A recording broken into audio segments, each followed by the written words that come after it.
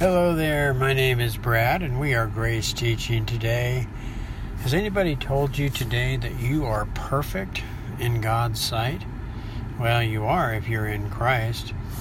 In fact, the moment we were placed in Christ at our conversion, we became perfect to God our Father all the time, and this has nothing to do with performance or behavior.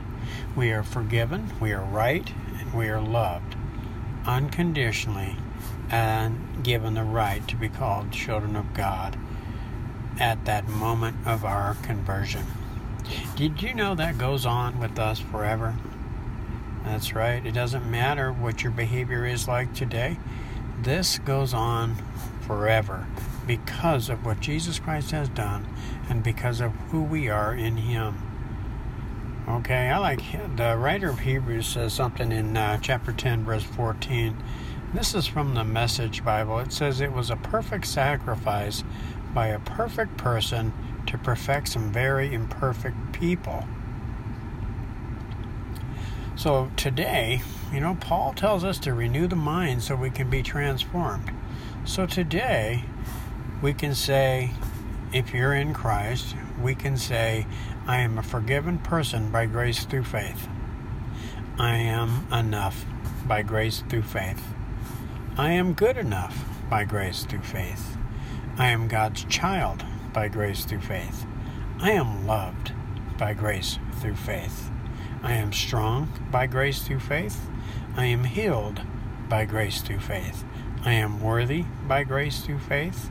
I am right with God by grace through faith.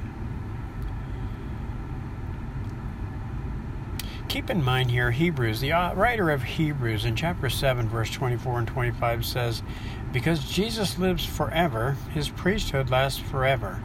Therefore, He is able once and forever to save those who come to God through Him. He lives forever to intercede with God on their behalf. Folks, because Jesus lives forever and we are in Him and He is in us, in fact, we are one spirit with Him, He is interceding on our behalf all the time. And so as the Father sees Jesus, He sees us. As He is, so also are we in this world. Remember, the enemy does not want you to believe that you are always forgiven and right and loved by the Father. But we have to always remember the truth.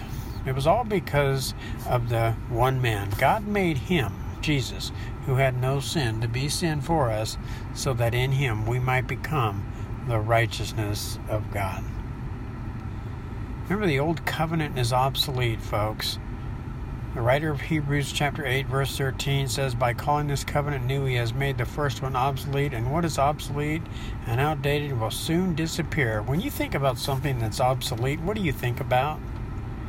Well, I think about that little 8-track player I used to have in my car when I was a kid, and about 16 years old. We don't have those anymore. Can't find them anywhere, even at the thrift stores. And so we have something better. So the 8-track is obsolete, and now we have DVD players and podcasts and the list is just, we have something better. So today I wanted to leave you with this message.